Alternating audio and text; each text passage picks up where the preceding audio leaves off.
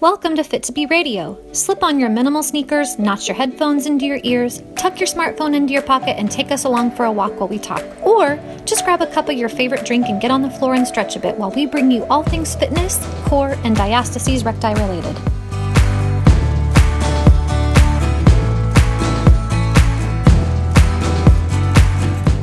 You guys ready?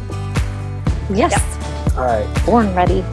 Born ready. I love that. I love your first one though, when you're like, I wish I could just say all those things. Like, that is so bad. Hey everybody, welcome to Fit to Be Radio. My name is Chris Banky. I'll be your host today. I'm here with Beth Learn. She's the CEO and founder of Fit to Be Studio. And we also have with us Heba Shaheed. She is a pelvic floor expert. She is the founder of the Pelvic Expert. She's got over 10 years experience as a physical therapist, and we're super excited to have you with us today on the program. Thank you for joining us. Thank you for having me. It's my pleasure. Yes. So we always ask every guest where they're coming to us from. Where are you right now? I am in Sydney, Australia, so I'm down under. Fantastic. I feel like that might be as far away from the Pacific Northwest as you can possibly get. Like it's the other side, the whole other side. So it's a miracle of technology. So how long have you been there? My whole life. I was born in Sydney, raised in Sydney, and I've been here my entire life. I've traveled around a little bit. I've never been to the US, but yeah, I'm Aussie born and bred. Wow. And so you love it. It's amazing there. Yeah, of course, like everyone. I mean, I think you take it for granted sometimes, but yeah, it's beautiful down here. Okay. Well, I think we need to do a Fit to Be on-site location and visit you because I've never been there, and I think that we need to do that one of these days. So let's write that down, Beth. Okay. I'm all for going to Australia. Yeah, I know you're for it. So how did you guys connect? What's the commonality for you two? Oh, I don't remember honestly how I first connected with you, Heba. I found you through one of our other colleagues, probably Jessie Mundell or another pelvic floor expert. And I remember discovering you and being so intrigued by, honestly, your appearance. As you're a pelvic floor expert, but you have, is it a hijab? Is that how you pronounce it? Yeah. Yes. And I was like, what? Because I'm going to confess this straight up, everybody listening, I'm this white girl over here in America. And I was thinking, huh? How, what? I didn't, for some reason, had a complete blind spot to women on the other side of the planet needing pelvic floor therapy. Hello. And everyone all over the planet needs pelvic floor therapy, right? Right.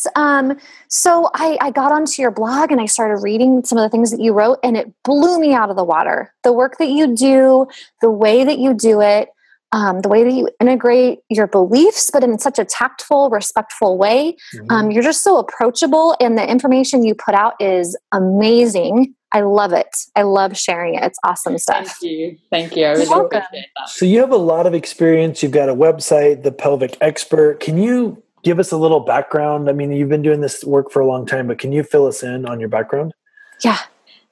Yeah, so I started off as a physiotherapist or physical therapist, as you're called in the US, and I've been working in this area for almost a decade. And the way that I got into it was through my own pelvic health issues. So in my first year out of university, or college as you call it there, I injured my pelvis pretty badly to the point that I couldn't actually walk. So I was in rehab for almost 9 months. And, I had completely atrophied in my right leg. I had a really major traumatic injury, and I tore a lot of muscles. I got a lot of inflammation, tendonitis, bursitis, all the stuff that could possibly go wrong. I had that.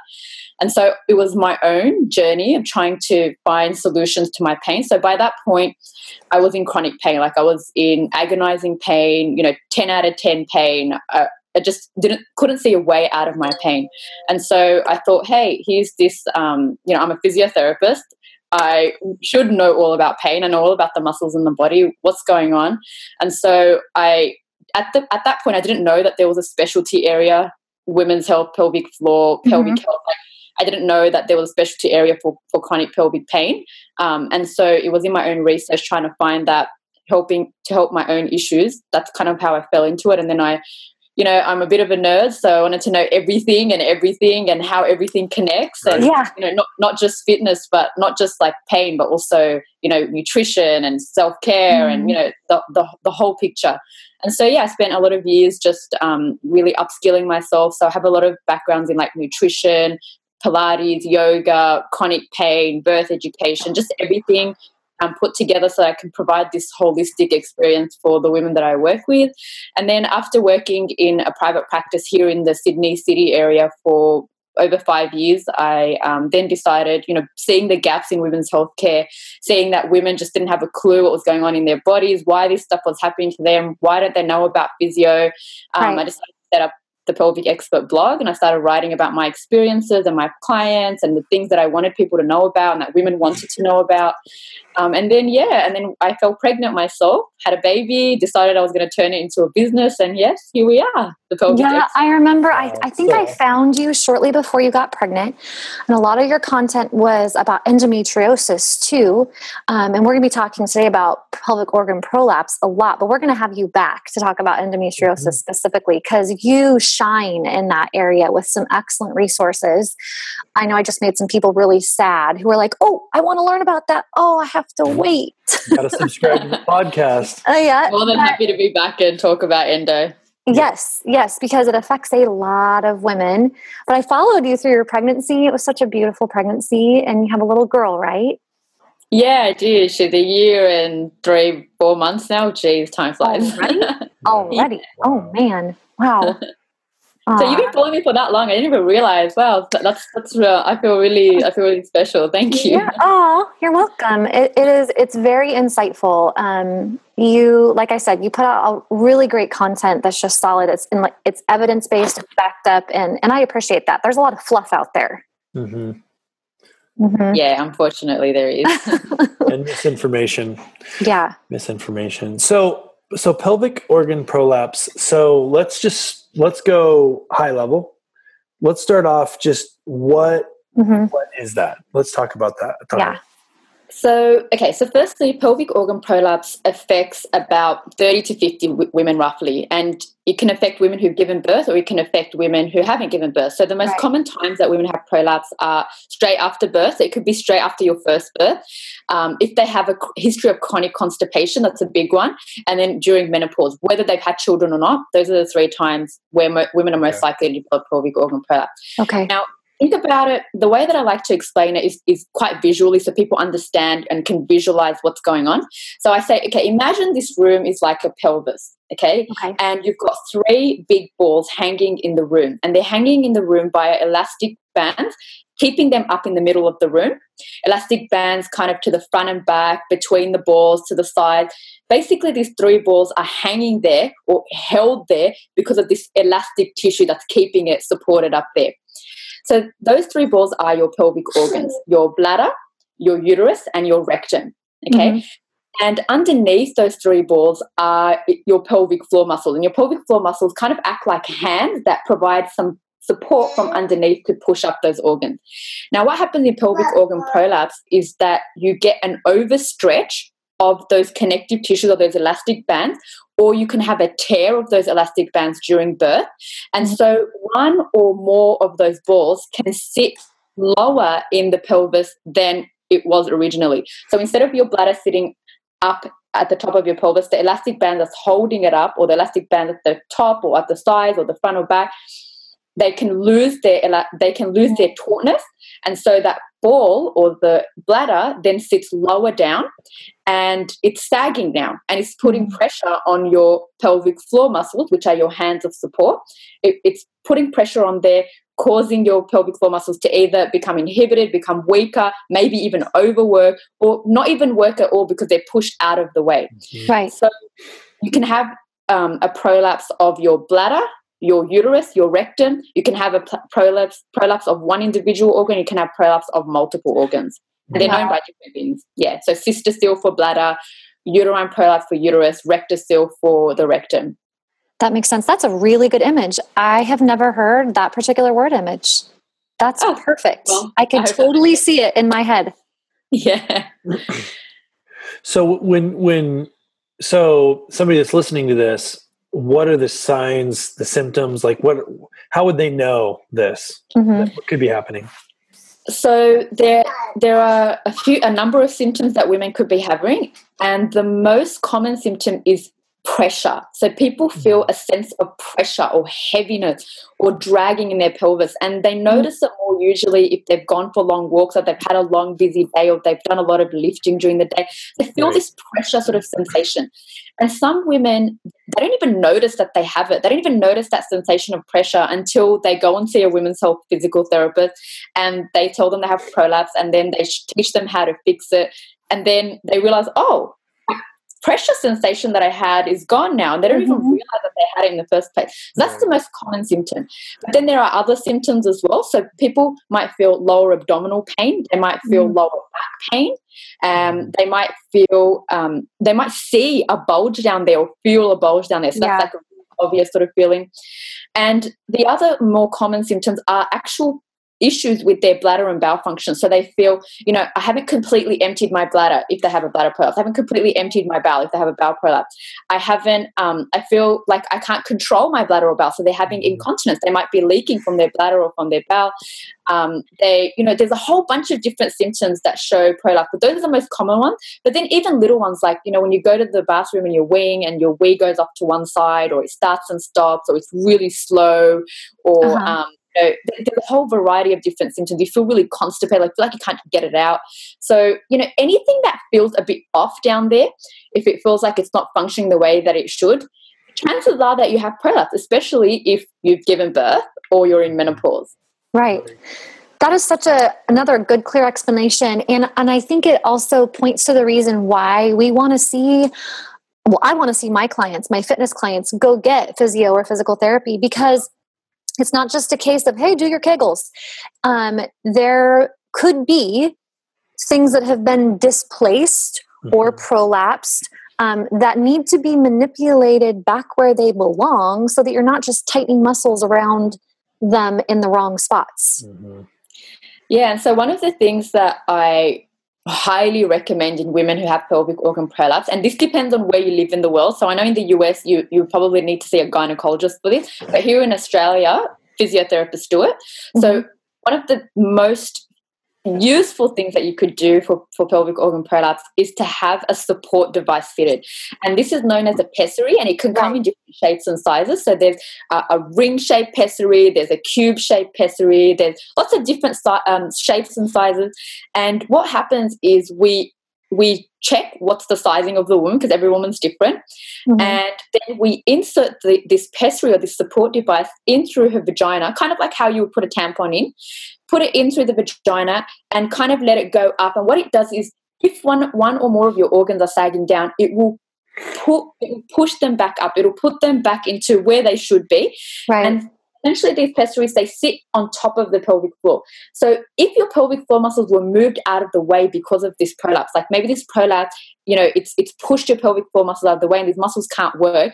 Once you have that pessary in, those pelvic floor muscles can come back together and you can actually engage them. This is the issue that a lot of women with pelvic organ prolapse have, is that they're like, I'm doing my kegels, I'm doing my exercises, but I still can't feel my pelvic floor muscles working. I can feel them squeezing, but I can't feel them lifting. Right. And that's because when you have a prolapse, you're actually pushing those lifting portions of your pelvic floor muscles out of the way. And so then you only feel the squeezes working. And so once you have that pessary in, now you've moved those organs back up, the pelvic floor lifters can come back on and you can actually feel the muscles engaging. So, I often say get a support device so that you can have the best possible contraction from your pelvic floor as possible. And then your pelvic floor should be working with other muscles in your body. It's, kegels are not the answer. A lot of women think, just do 10 kegels at the traffic lights and that'll fix my problems. No, it's not like that. It'll never work like that.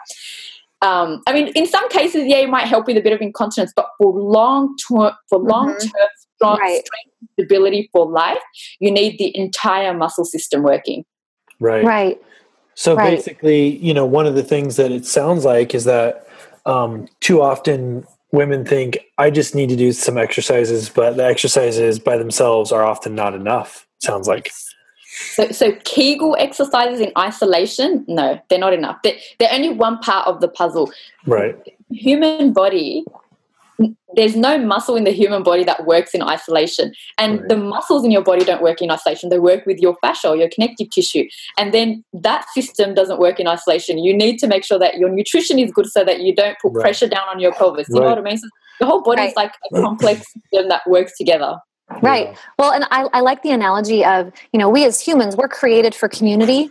And our muscles are the same way. Like, they're not designed to work by themselves. They're created for community. That's right. Exactly. That's a very great analogy. So how does that, so you mentioned nutrition, how does that tie in to gut health and the prolapse? I mean, are they tied together? I mean, how do they connect? Absolutely. So, well, firstly, let's think anatomically. The nerves that supply your pelvis, so the same nerves that supply your pelvic floor muscles and your pelvic organ, they also supply your abdominal area. So they supply your abdominal organs as well. So if your abdominal health is out of synergy and it's not working so great, this is going to put the same type of out of whackness in your pelvis as well. And you have to think about it. When a woman has pelvic organ prolapse, her organs are sagging down, right? So there's increased pressure downwards on her pelvic floor and on her pelvic organ. And you can get that same pressure.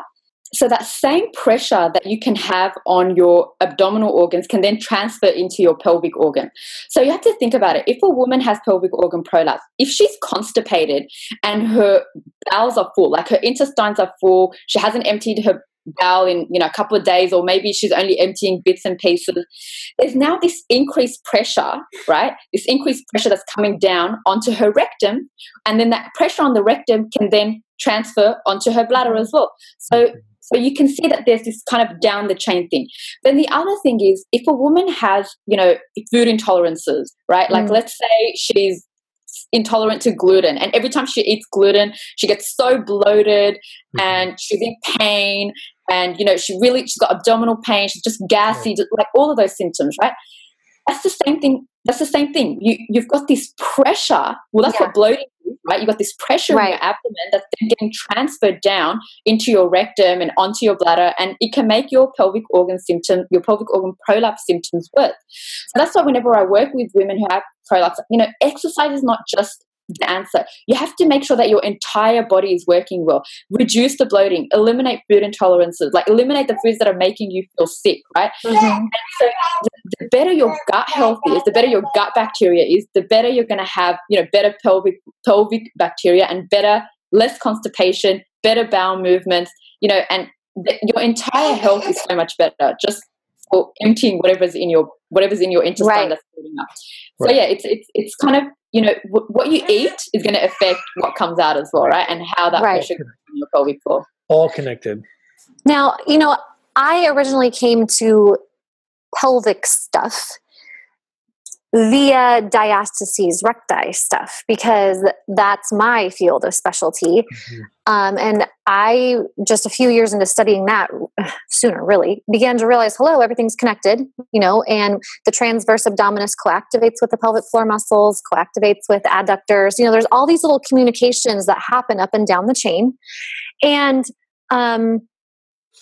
what I didn't realize right away, though, was how those two play off of each other when it comes to digestion.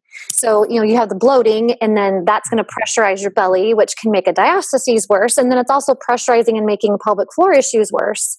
Can you validate that? Have you noticed that as well? I mean, I'm sure, but.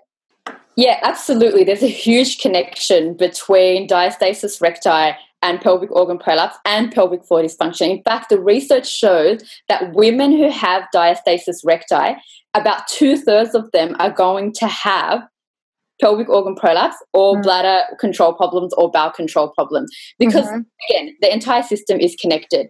Right. And when you lose pressure in the abdomen, which is what happens in diastasis recti, like you've lost that support system for your pressure system, then it's going to go somewhere. It's going to translate somewhere. It's either going to go out, which is why your belly pooches, or it's going to go down, which is why women have bladder or bowel control problems or heaviness in their pelvis. So absolutely, there's a huge connection. And then, of course, the nutrition connection there as well, because if you're bloated, it's going to go out or it's going to go down. It's the same thing. Yeah. Yes, exactly. What she said, everybody, what she just said. So succinct, way better than I could even sum it up. Good stuff. So it seems like one of the things that you're saying is, and this is a common theme that we see with a lot of guests, but it's kind of a shame because it's a common theme because it's not common. It doesn't seem to be commonly approached, which is it's all connected. You have the nutrition component, you have the physical component, you have the fitness component. And if you're not paying attention to all those different pieces, then there's going to be weakness in those areas. And that's, I think, what can affect you. That's what I'm hearing overall messages. Mm-hmm. Yeah, for sure. and people often don't connect those dots. And I think that there is a huge disconnect, especially in the United States, when it comes to food and nutrition. We are just really, really behind on how our nation deals with proper nutrition and with helping people understand that how we eat does impact our lives. And we're we're the fast food nation. Mm-hmm. And we're about the here and now and your way, right away, and all these little slogans that we have. You know, we invented McDonald's, right? So, and then I had a friend one time who said about coconut oil. He's like, I just don't understand why something that you would eat, you would also rub on your body, or why something you would rub on your body, you would also eat. Like, that just makes me not want to use it at all. Like, anything that I can do both things with, I don't want any part of. And I was thinking, that's the opposite for me. Like, exactly. Like, what you can put on your body, you should be able to eat, and what you eat, you should be able to put on your body, right? Absolutely. Right. and so, it's funny because we use coconut oil when I was working in private practice as a physiotherapist, and we do vaginal exams. Mm-hmm. So I would use coconut oil for my assessments because I didn't like a lot of the, the lubricants out there because of all the, parabens and phthalates, all those synthetic sort of things aggravate women's tissues. So using something natural like coconut oil, it's like a no-brainer. Yeah. Whereas when I went to PT for my neck, and this is external, I brought some coconut oil with me one time and asked her to use it. And she's like, I can't, that's not approved by our clinic. And it's not an FDA reg. And I was like, what? But I brought it. I'm asking you to put this on me in place of that other junk you've been using. And she's like, I'm sorry, I can't do that. Wow. Okay. I'm glad we don't have that sort of issue here. I know, right? I mean, just all those little mental blocks and mind blocks that we have around these different things that are connected, and they impact us up and down the chain for sure. Yeah.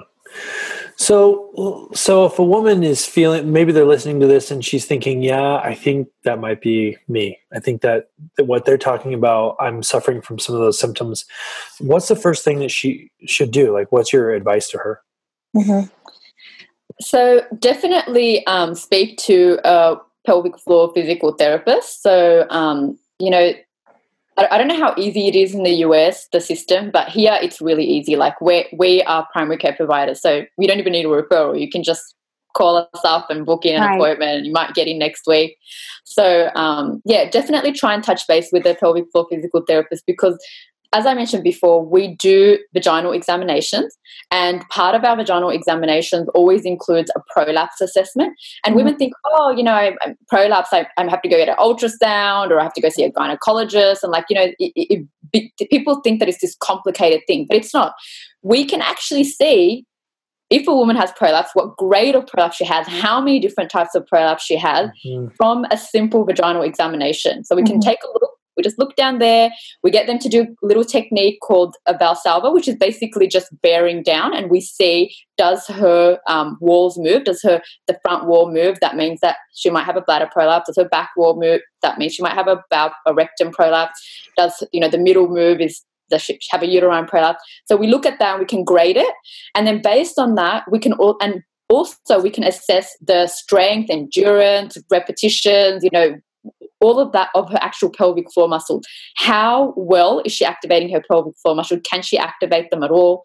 And we know that, there are quite a significant number of women who have no idea how to engage their pelvic floor. And sometimes that vaginal exam is what gets that, okay, that's what you mean. That's how I switch them on. Right. So definitely engage with a physical therapist. And if you can't, or it's too difficult, it's too expensive, or whatever it might be, this is what we do here at the Pelvic Expert. We support women anywhere in the world from the comfort of their own homes. We have a community of experts and women who support each other who have pelvic organ prolapse. So you're more than welcome to reach out to us, so thepelvicexpert.com. But definitely try and see a women's health physical therapist. That would be my first sort of thing, just to get a diagnosis, find out what's going on in your pelvic floor, and then start a treatment plan.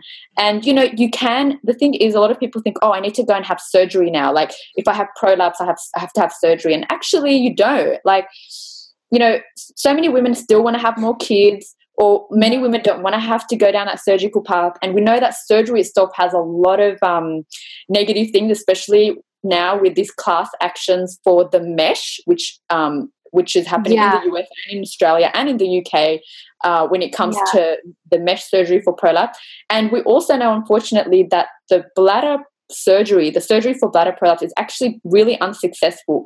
And, most women have to, or about a third of women have to go and have a second surgery on top of that, right? Because it fails so often.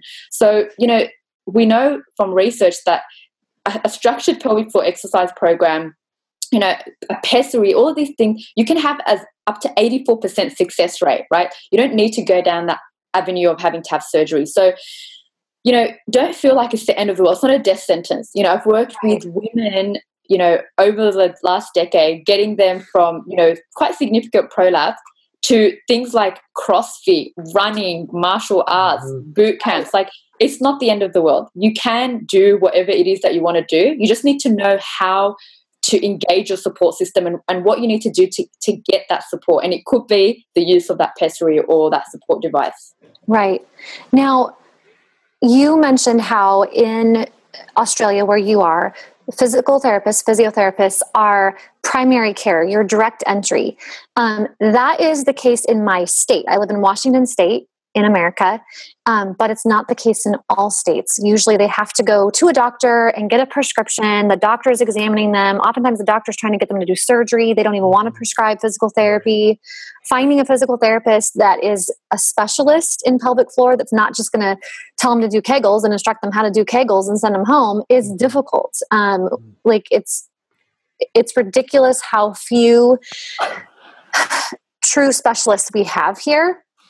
And that's surprising, because I was under the impression that you guys had a lot of them, just based on Facebook groups and stuff like that. I was under the impression maybe it's just not widely known, because I know we have the same problem here in Australia, is that women don't know that women's health physiotherapists exist, and doctors don't know, and specialists don't know. So it might be just a gap in education of the community, rather than a gap of actual specialists. So I could be wrong. I don't know what it's like in the US, but I mean, I'm in that women's health physiotherapist group. I studied pre-physical therapy in college, and so I got into that group, and it's okay. There's thousands of women, but when you think about, there's 300 million people in America alone, and that's not even one per city. I mean, that's not even one per county.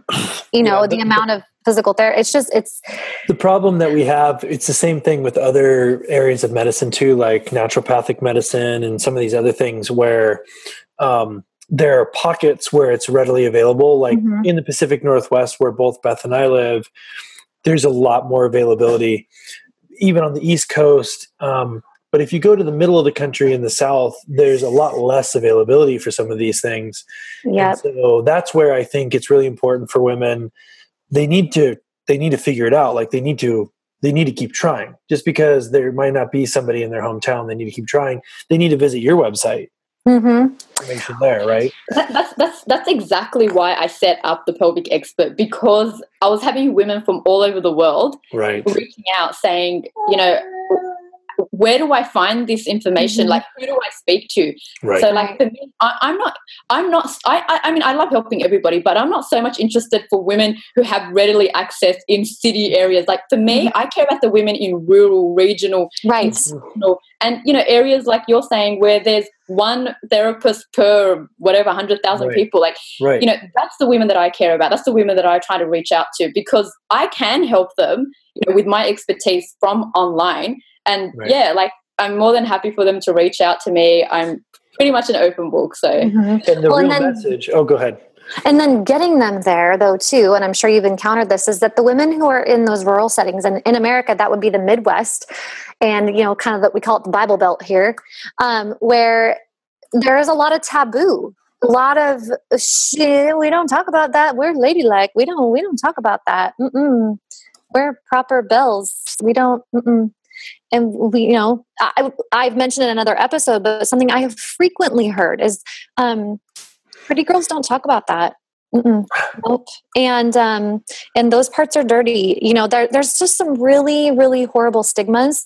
And so getting them to understand they need physical therapy, and then getting them past the bridge of understanding that it's going to likely involve some internal work. Instantly there's this, oh, no. Ain't nobody looking or touching down there. No way.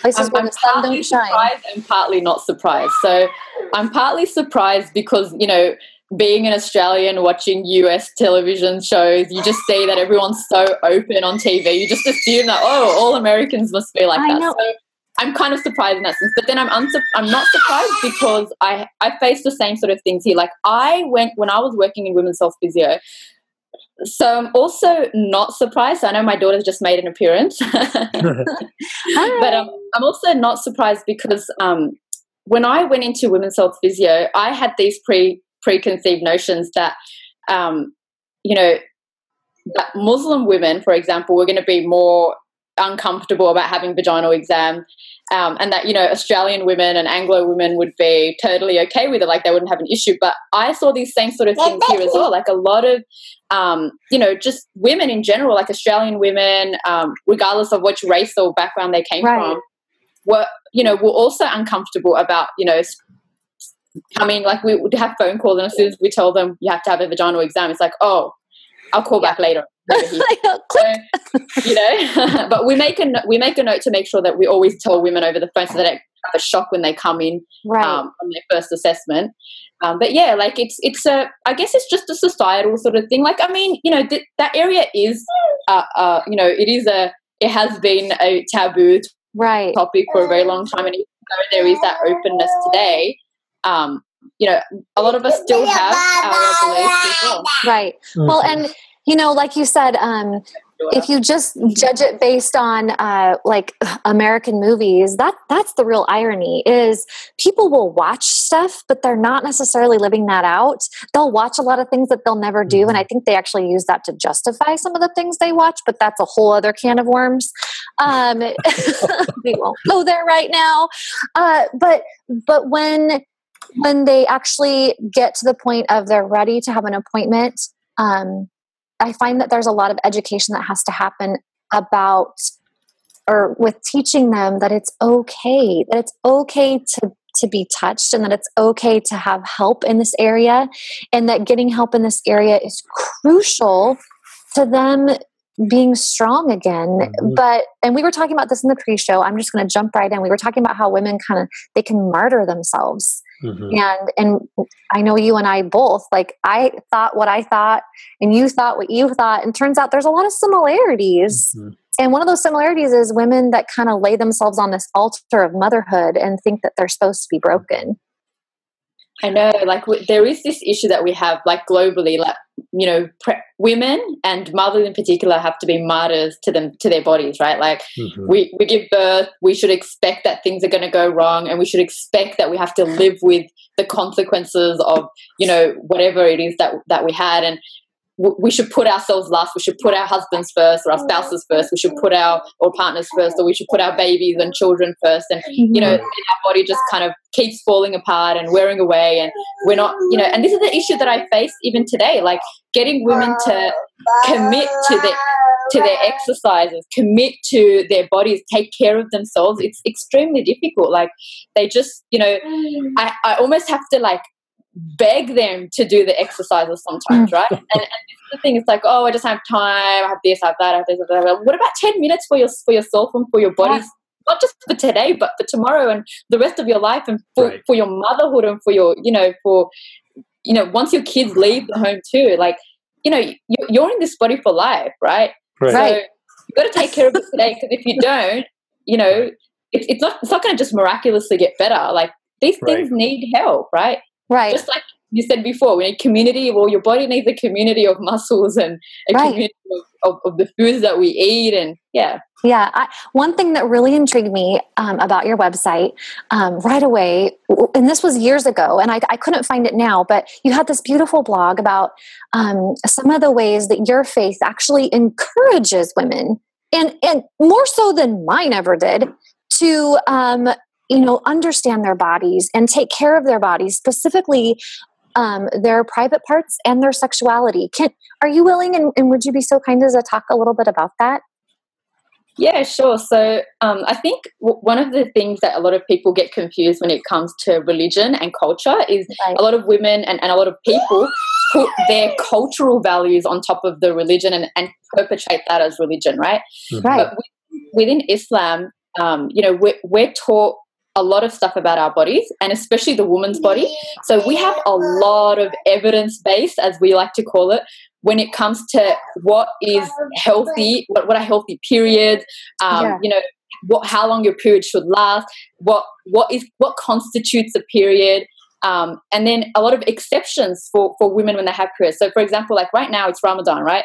And in Ramadan, we don't need to fast when we have our period. And it makes sense because you're losing a lot of blood and you're tired and you've got mood things, and, like not all women that have periods, but a lot, many women do. And so we're exempted from fasting so that we can, make sure that we're properly hydrated, proper nutrition, emotionally okay, so that we don't wear ourselves down.